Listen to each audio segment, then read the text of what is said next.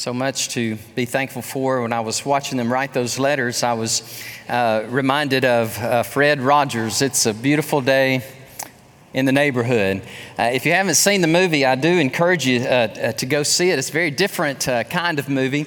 How many of y'all recognize the name Fred Rogers from It's a Beautiful Day in the Neighborhood? Okay, good. We show our age as we raise our hands there, but 1962 on and off till 2001, he had that show. But anyhow, in the movie, they ask him, well, how does he maintain such a good attitude? I know he must be like everybody else. He gets angry, has hard days, bad days. And his wife said, well, here's what he does. And she says this in the film, in the movie, because it's true. Number one, he reads the Bible every day. Number two, he prays for people by name, and his wife said, and a bunch of people by name. Number three, he writes letters. He writes many letters to express his thanks and to let people know he's praying for them. And then he likes to go swim, she said. He likes to swim, and that just kind of burns off any kind of excess kind of energy built up. And so I asked you last week if you would take up the challenge to read your Bible and to pray every day and see what a difference it would make in your day and in your week. And I know some of you have taken me up on that. You did it because you told me, and I'm grateful for you doing that. Just grateful to God today for so many reasons. We're blessed to be able to be here and worship the Lord today. Pastor O'Chester here sitting up on the front. He's going to be preaching for me next week, and so we want you to come and to hear Pastor O'Chester bring the message, the Word of God. Always does a great job. You were in revival just last week, were you not? In First Baptist Valdosta, I think it was, Georgia, and had a great meeting there. So you'll want to come and hear him, and it'll be a great time. So we're in the book of Acts, and if you have your Bible, we'd love for you to turn to Acts chapter 7. I'll read verses 54 through 60, and that will be our text today. This is the fifth sermon. Can you believe it? 5 sermons on one chapter in the Bible. However, there are 60 verses, so, it just going to take a little bit of time. But we have these 5 sermons.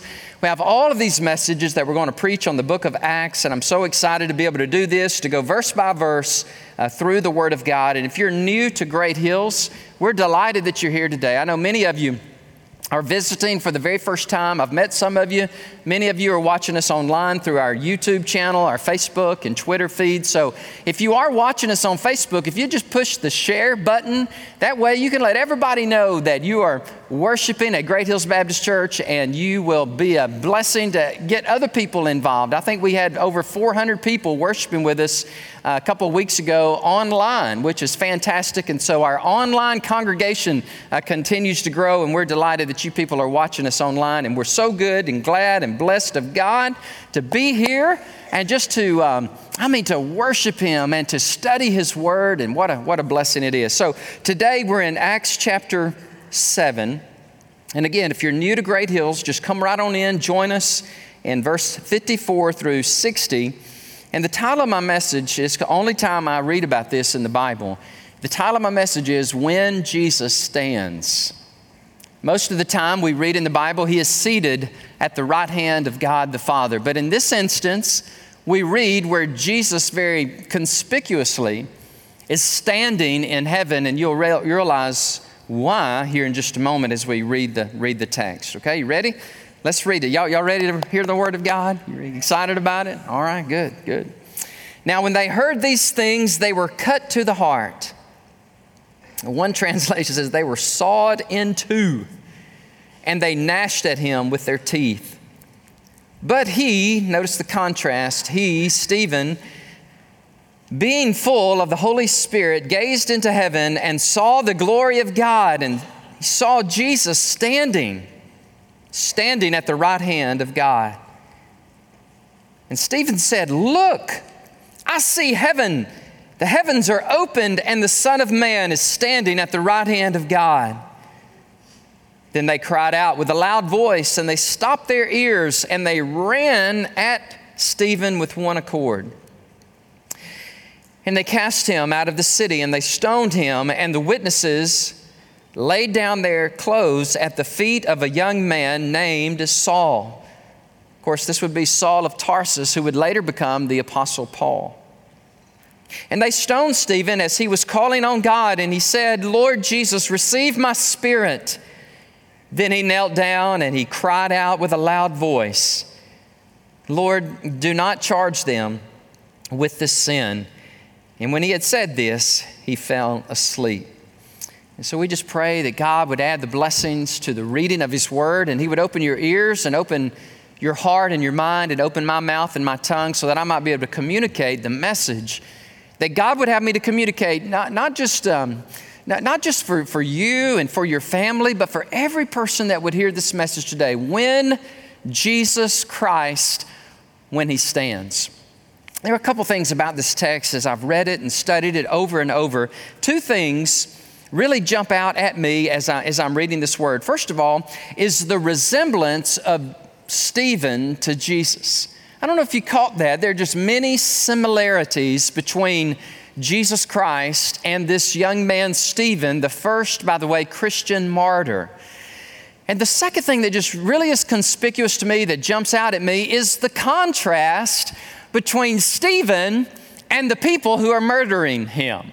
There's a direct correlation, a distinct resemblance to Jesus and Stephen, and yet there is a very contrast, a tremendous differentiation between the life of Stephen and the lives of these Sanhedrin. In fact, that's what I'm going to do today. My whole sermon is a study in contrast. I want to look with you at the life of Stephen juxtaposed over against the life of the Sanhedrin. But before I do that, let me just read something to you that really this one writer just captures the essence of the similarity between Jesus and Stephen. And this is what he says. Jesus was filled with the Spirit, so was Stephen. Jesus was full of grace, so was Stephen. Jesus boldly confronted the religious establishment of his day, so did Stephen. Jesus was convicted by lying witnesses, so was Stephen. Jesus had a mock trial, so did Stephen. Both were accused of blasphemy. Both died outside the city and were buried by sympathizers. Both prayed for the salvation of their executioners. Now listen to this question. Was there ever a man more like Jesus than Stephen? Isn't that amazing? Was there ever a man more like Jesus than this man that the Bible describes as a deacon? He is a deacon at the church there in Jerusalem. He is a man, the Bible says, he is filled man. He is full. He is full of the Holy Spirit, of wisdom, power, and grace. And I'm telling you, you just look at Stephen and go, wow, I wouldn't mind being like that guy. He is so much like our Lord, which begs the question, are you? Is there a resemblance in your life and my life to the life of the one that we say that we follow? Do we forgive, for example, those who hate us? Do we stand boldly and proclaim the name of Jesus even when it could be costly? It could cost us a reputation. It could cost us some friendships. It could cost us our jobs. It could even cost us our own lives. Do we love Jesus the way Stephen loved him? There's a book written a number of years ago, and it still bothers me, this book does. Not because it's inaccurate, but because it's so accurate. The name of the book is Unchristian by Dave Kinnaman. His argument is there's such a disconnect between Jesus in the Bible and Christians in America, and it's absolutely confusing to a world that is looking on. For example, he says, he does study after study. He says, what is it that alienates you from the Jesus of the Bible? And everybody, they say the same thing. Oh, it's the Christians. It's like Gandhi. He said, I would become a follower of Christ if it were not for the Christians. So I just hope and pray for you and for me that there's not this great disconnect between the life of Jesus and our lives. I know we're not perfect. I know we're going to fall. I know we're going to make mistakes. However, over the course of our lives, I pray for you and I pray for me that they would look at us or look at our church and they would say, that guy, that gal, that church, they remind me of the person that they follow and they worship. They remind me of Christ. There's so many resemblances of this man Stephen and the Lord that he said that he adored. And yet, there's so many contrasts and differences between Stephen and the Sanhedrin. So let's look at them. We're just going to walk through them one by one. The first, I've described it this way: the one and the many. The one and the many. And you see it in the pronouns in verse 54. When they heard, they would be the Sanhedrin. Now, the Sanhedrin is a 71-member council. They are seated, and Stephen is standing before them, kind of like in a semicircle, and Stephen is on trial for his life. He has been accused of the following: blasphemy. They accused him of blaspheming the name of God, the temple of God, Moses, and the law of God. And Stephen has given a beautiful rebuttal, a remonstrance. He has demonstrated that he is not guilty of any of those things. But he loves God, and he loves what the temple represents. He loves the law. He loves Moses. No, he says, I'm not the guilty one. You're the guilty one. And he was so bold in saying that. And really, it eventuates into his martyrdom, because he said, I love the Lord and I love the law of Moses. Jesus is the fulfillment, and you don't recognize him. You didn't recognize him, and you killed him.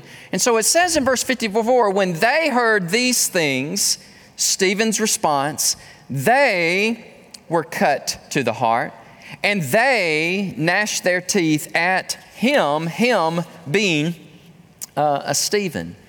And it dawned on me as I was reading this, just because you are outnumbered does not mean you're wrong.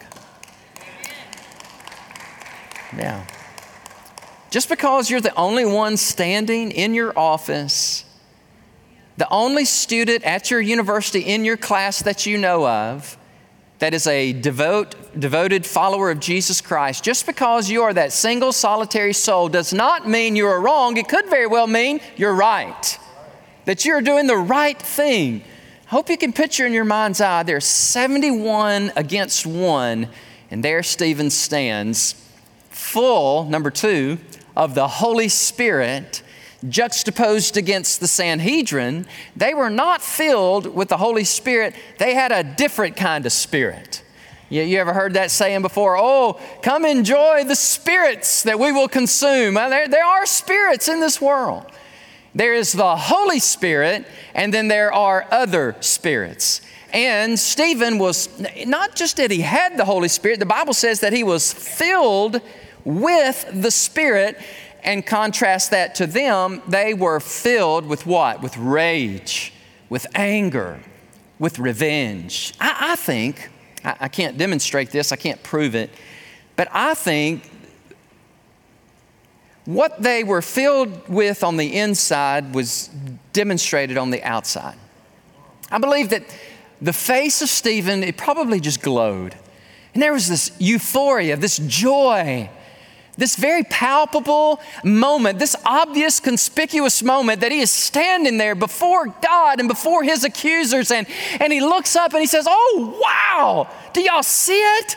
I see the glory of God and I see Jesus. Oh, my goodness, he is standing, and they didn't see it because they were so filled with rage and jealousy and bitterness and envy and anger, and I think it was demonstrably noticeable on their countenances. When people look at you, what do they see? Do they see an old church curmudgeon? I'm just mad at everybody, mad at the world, you know. Like Tony the Tiger, just mad, you know. Or do people look at you and go, man, where'd you get that smile on your face?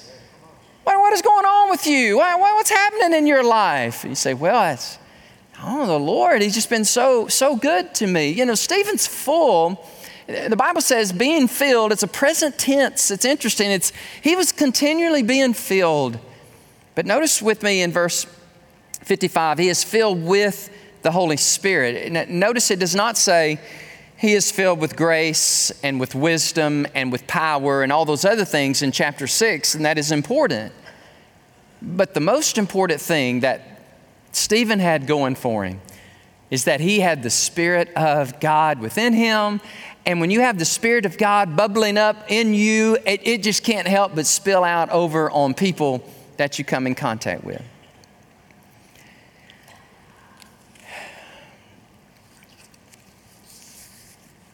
One of the ways we know we're filled with the Spirit of God is we have the fruit of the Spirit of God. You know, these beautiful triplets, I guess you could call them. There's three of them. There's the love and joy and peace. Then you got love, joy, peace, patience. I pray these every morning. I should be able to memorize them. Love, joy, peace, patience, kindness, goodness, gentleness, faithfulness, self-control. Thank you, Lord. I had a moment there. And you just see these just embodied in this one guy. I mean, he is just filled. And that speaks to me because he's so outnumbered. I mean, he's 71-1. He's about to lose his life, and yet he has this very obvious filling of God's Spirit and this joy. This guy's name is an interesting name. Let's see if I can I can say his last name. Here it comes. Zachariah Botros is his name. He's an 85-year-old converted Muslim, converted to Jesus Christ. And I've been following this man for years, and I was researching him some more this year, and he still is considered public enemy number one among the jihadist Muslims around the world. One writer said 6 million Muslims come to faith in Jesus every year, and Zachariah Botros is responsible for most of them. You say, well, how in the world does he do that? He's in hiding. You can't find him. But somehow, some way, he has figured out a way to broadcast the gospel in these Islamic nations. And they can't find him, and they can't shut off the satellite. They can't prevent him. And he just keeps preaching the gospel. Joel Rosenberg says in his article, and here's the title of the article, Exclusive, Al-Qaeda targets leading Arab evangelist operating in the United States for preaching the gospel to Muslims. And this is what he writes. Zachariah uses state-of-the-art satellite technology to bypass the efforts of Islamic governments to keep the gospel out of their countries. He directly challenges the claims of Muhammad to be a prophet and the claims of the Quran to be God's word. He systematically deconstructs Muhammad's life story by story, pointing out the character flaws and the sinful behavior of Muhammad. He carefully deconstructs the Quran, verse by verse, citing contradictions and inconsistencies. And not only does he explain without apology what he believes is wrong with Islam, here it comes. I can't wait to read this next part to you. Yes, he systematically and very eloquently delivers this polemic that shows the real Muhammad, who he was and the murderer that he was and the lifestyle that he lives. And he puts it on display and he shows the inconsistencies of the holy book, the Quran. And Muslims are looking at it almost like for the first time and going, wow, I didn't really notice that. And they're coming to Christ in droves. Let me just tell you something, friend. Deconstruct the life of Jesus Christ, analyze him, memorize him, parse him. You'll see no murdering. You'll see no adultery. You'll see the righteousness of God. And that, my friend, is the difference. I'm telling you, I'm a follower of Jesus Christ because of Jesus Christ. I'm not a follower of Muhammad because of Muhammad. Because Jesus Christ was the pure, blessed, righteous Son of God. And Botros, he points these things out, and people are like, their eyes are open and they're flocking to Christ. As I said a couple of weeks ago, the fastest growing church in the world is in Iran. Did you know that? In Iran, where you are persecuted and you can die a martyr's death in Iran, and yet the church is absolutely exploding. Now, here's the last part of the quote. Listen to this.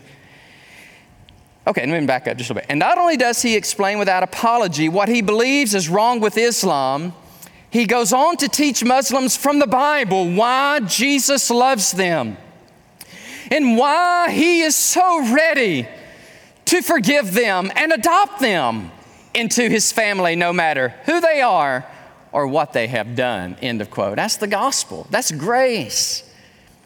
You know, that's the thing about us. We can err on one side or the other. I don't want to err on either side. I want to be fully honest and speak the truth, because the truth is the truth, right? But I want to do it with love and with compassion, like this Zachariah Botros guy. I mean, he systematically reveals and shows the truth, and then he goes, but listen, Jesus is the way and the truth and the life, and he does it with such joy and with such compassion. And here you have this 85-year-old converted Muslim preacher, and it's like you got all these people against him, and yet he's got the favor of God. It kind of reminds me of Stephen. Number 3 is the spiritual sight that Stephen had and the blindness that the Sanhedrin had. Did you see that in verses 55 and 56? Stephen sees what the Sanhedrin could not see. Notice the 2 clear things that Stephen saw. First, it says he saw the glory of God. Time out. What is that? What does it look like to see the Shekinah glory of God? The Bible says God is spirit, and those who worship him must worship in spirit and in truth. And the Bible also says that the exact manifestation and representation, the icon of who the Father is Jesus Christ. And then you have the Holy Spirit. So you have Father, Son, Holy Spirit, this triune God. And when Stephen looks up, the Bible says he sees the glory of God. He sees that Shekinah presence of God that was with the people in the Old Testament, and the manifestation of that glory and that presence was Jesus Christ, not sitting. Did you catch that? Not sitting, but he is standing. You know, as I was studying this, I was thinking about the times where Jesus is seen seated. Let me give you one example, is Ephesians 1:20. It says, which he worked in Christ when he raised him from the dead and seated him at his right hand in the heavenly places. Another example would be the Son of Man, Mark 14:62. Jesus said, Caiaphas, you will see the Son of Man sitting at the right hand of the power. And then he rises up and he comes on the clouds of heaven. So I just ask us today, why is Jesus standing when all the other times in the Bible we see him seated? Could it be that he's pleased? Could it be that he sees the travail and the pain and the suffering that his servant has gone through, and Jesus rises? Oh my word. What would that day be like when we enter into the very presence, the Shekinah glory presence of God Almighty in heaven? What would that day be like? And Jesus Christ, here for this faithful martyr, he stands to receive him. Something else that I find interesting in this is that Jesus is described as the Son of Man. Do you see that in verse 56? And the Son of Man standing. By the way, that's one of, I think, 84 references in the Bible to Jesus as the Son of Man. That's his favorite designation for himself. Yes, Son of God, but Son of Man. It reminds you of Daniel 7. I think it's 13 and 14 where it says, and the Ancient of Days, the Father, God the Father. You see it in Daniel 7 where he gives the kingdom over to the Son of Man. And the Son of Man is obviously Jesus Christ. And what just so impresses me today as I look at this contrast is Stephen saw it and they didn't see it. And it's the same today in our land and every land when it comes to Christianity. Those who believe, they see. And those who demand that they see first, they never believe. You ever saw that? You have to believe. In Christianity, seeing is believing. That we believe first. And there Stephen sees Almighty God. And he sees Jesus Christ, his Son, standing, welcoming him in. Wow. The next contrast I want to show you is number 4 is the martyrdom and the murder. The martyrdom obviously is what happens to Stephen, and the murder is played out before us, and it's pretty graphic here in verses 58. Well, first of all, in 57, they cried out with a loud voice. They stopped their ears. They ran at him with one accord. It was interesting as I was studying this. Notice that the evil intention in their heart would be manifested with physical attributes. Let me read this to you. For example, they heard with their ears. Y'all watching me? They gnashed with their teeth. They cried out with their voices. They ran with their feet. They laid their hands on him. They threw him out of the city. And then those same hands, they picked up stones and pelted him and murdered him. There's a progression here. And it's always the case. It is eventually whatever is in us, within our spirit, within the deep recesses of our soul, will come out of our lives. And whether that is full of the Holy Spirit and that is helping people and being very kind and benevolent, or it's the spirit of self and the spirit of selfishness, and it comes out. It comes out, first of all, you usually see it with a very angry countenance. I mean, just angry. And by the way, I'm not talking about just people outside the church. I'm talking a lot of people within the church. There's this scowl, there's this anger on their countenance, and you're like, but anybody tell you that Jesus arose from the dead? I mean, Christ reigns. He's alive. I mean, I know we all have bad days, and I know the times are hard for sometimes, but listen, overall, there should be this joy. There should be this fruit of the Spirit because Jesus Christ reigns, and He is alive. And yet, whatever's on the inside, in fact, Jesus said, out of the abundance of the heart, the mouth will speak. Verse 58, according to the Jewish law, those who blaspheme God shall be put to death.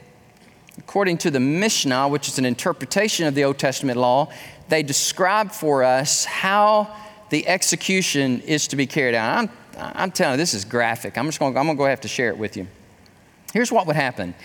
If someone is found guilty of blasphemy, they would take that person and they would take him and to a hill, usually about 10 to 12 feet high, and his accusers would take him, and usually those who had the evidence and the proof against the person would be the ones who would do this.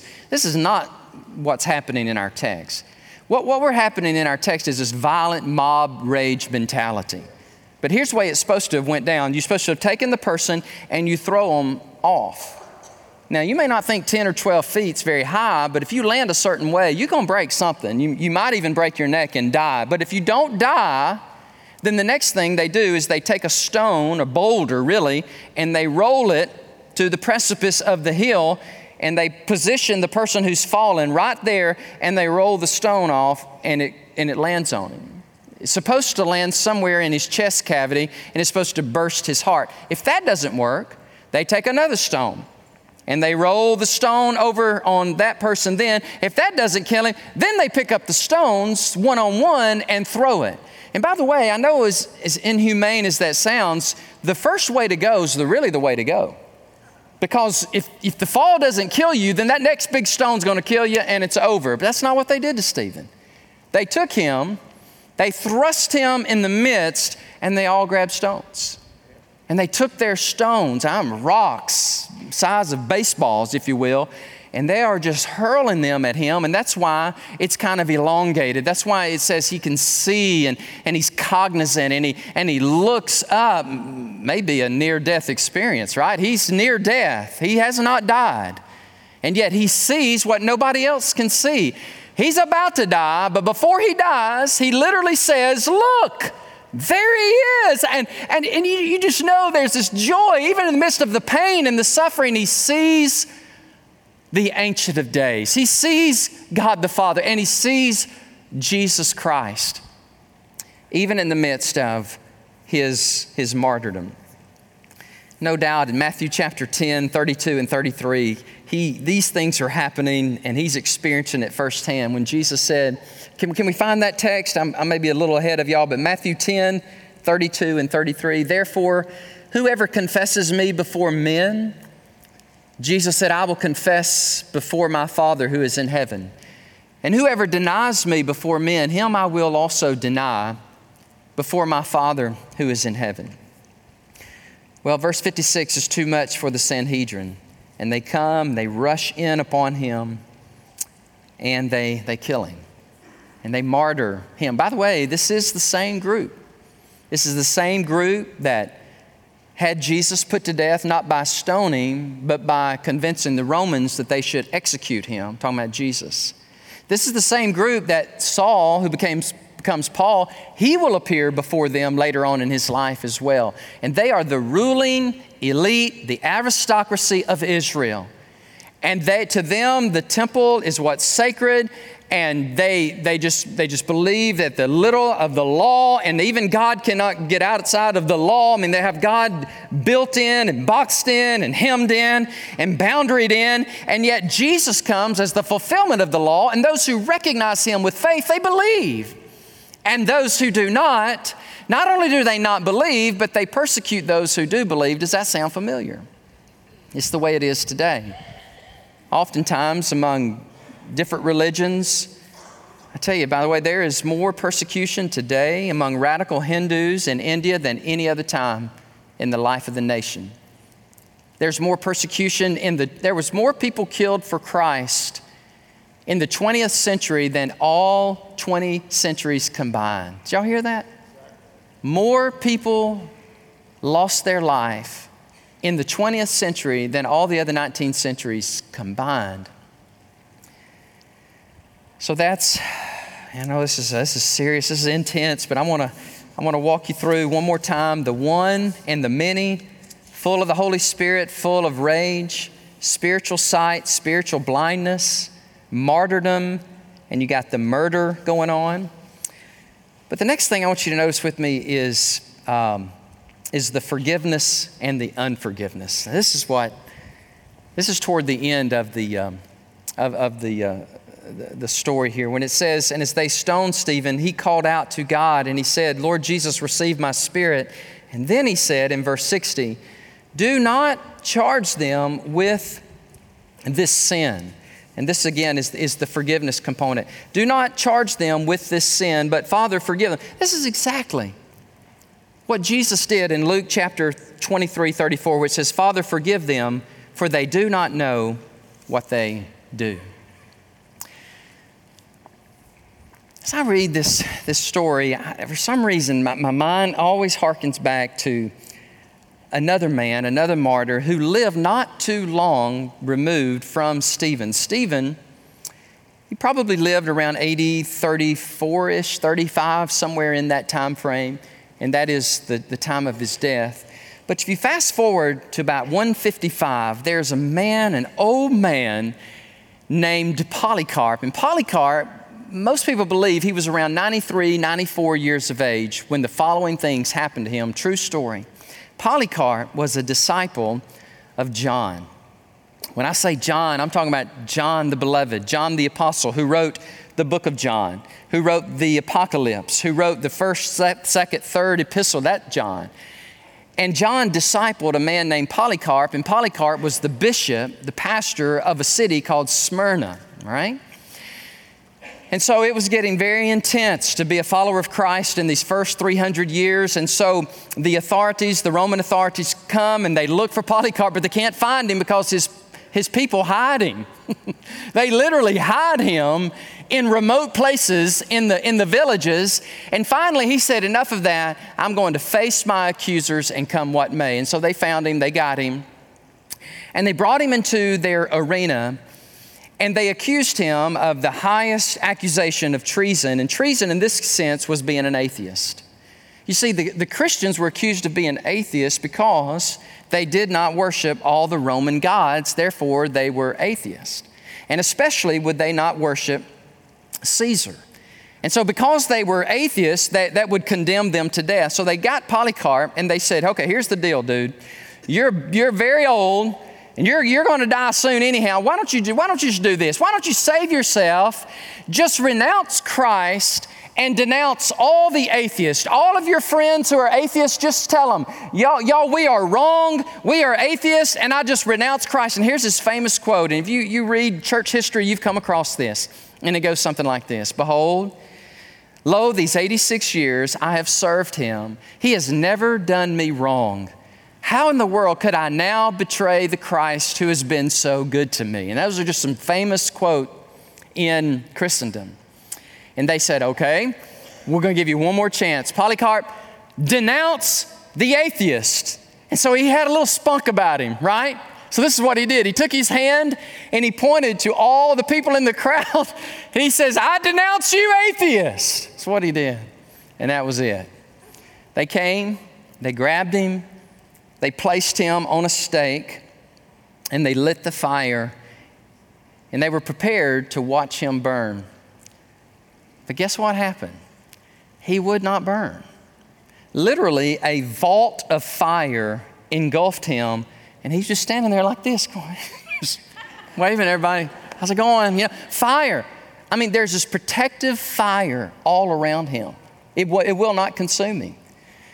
So the Romans see it, and they're just enraged. In my mind, I can see the same rage and anger that Stephen was dealing with in his murder and in his martyrdom. True story. He takes his dagger, and he runs into the flame, this Roman soldier does, and he pierces the side of Polycarp, pulls his dagger out, and thrusts himself away from the flames. I hope y'all are okay with the miraculous, because what I'm about to share with you is absolutely a miracle. The blood pours out of Polycarp and it extinguishes the flame. The flames just go out. And Polycarp, he breathes his last. He dies. And then, who said church history was boring? Oh my word.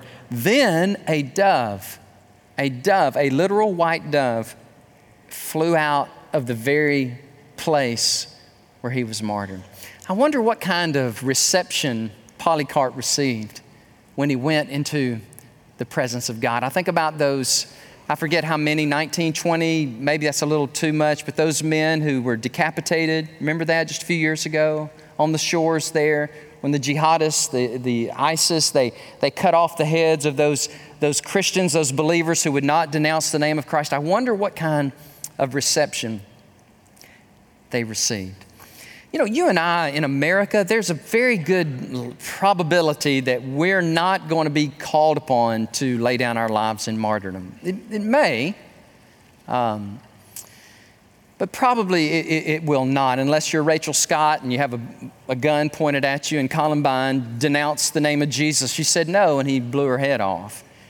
And so there's probably not going to happen to you and me, but I do believe, especially as the days increase and our culture quickly moves from a post-Christian to an anti-Christian culture, there's probably going to be opportunities for you and I to take a very bold stand for Christ. And please don't think I'm mistaken. Please don't think that I'm just making this up. I mean, there's the signs of the times. And in fact, in the book of Revelation, it says during the Great Tribulation that there will be those who will not bow down to the Antichrist, and they will be thrust upon by people who are gnawing their teeth.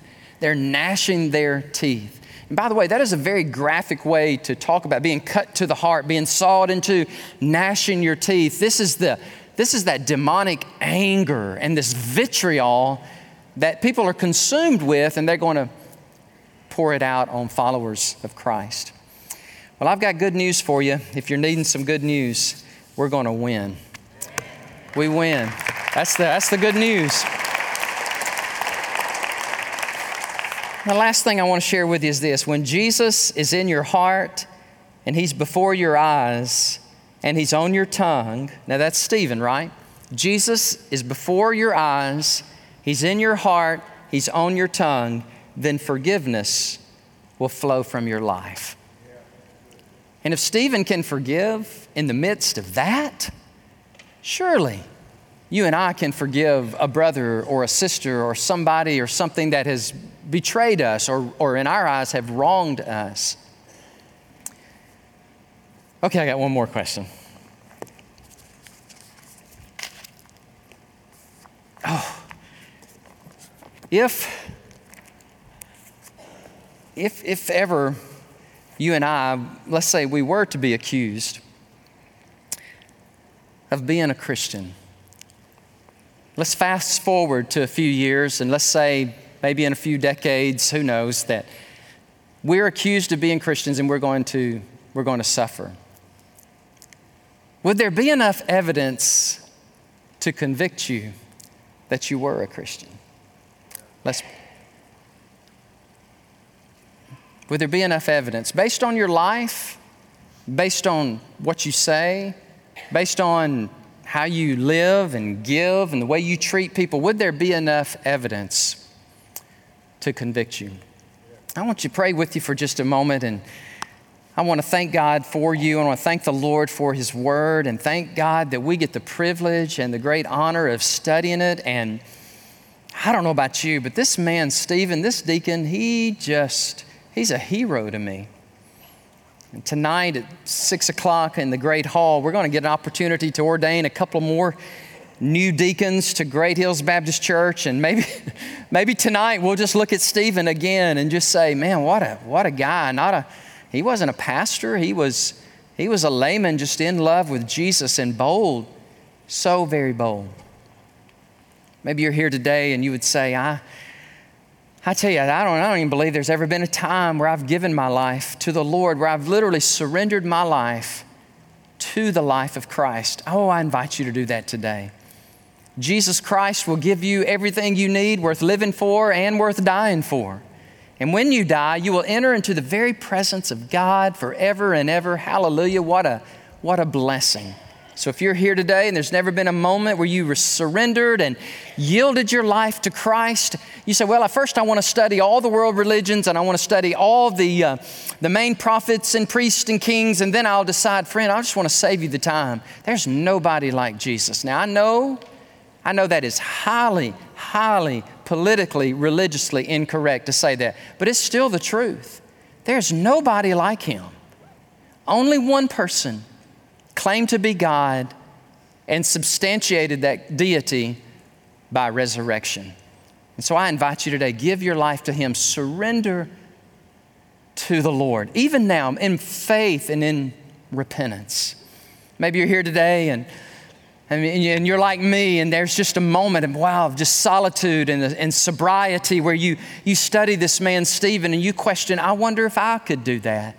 I wonder if I could be willing to lay down my life for Christ. Well, listen to me carefully, and I want you to hear my heart on this. There's probably a very good probability that God's not going to ask you to lay down your life for Him in America, but He is going to ask you to live for Him. And to live for Him in the midst of this crooked, perverse world in which we live, oh my goodness, that may be more difficult than dying for Him. So Father, I'm praying that You would give us all the grace and all the strength that we need to be the people of God that You've called us to be. Thank You, Lord. Thank You for a mighty martyr. Thank You, Lord, for a man of God like Stephen, a man full of grace and wisdom, a man full of power and strength, but preeminently, God, he was a man filled with You, the Holy Spirit.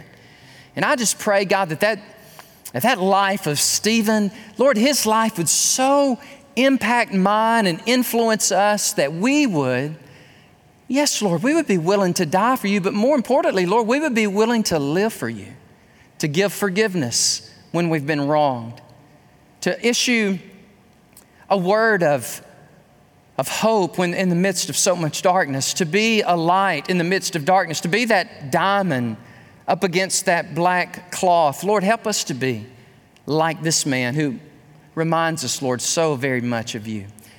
And Lord, we pray now that You would draw people, to God, unto Yourself. While the day is still day, while salvation is still available, Lord, we are praying that You would draw people to Yourself.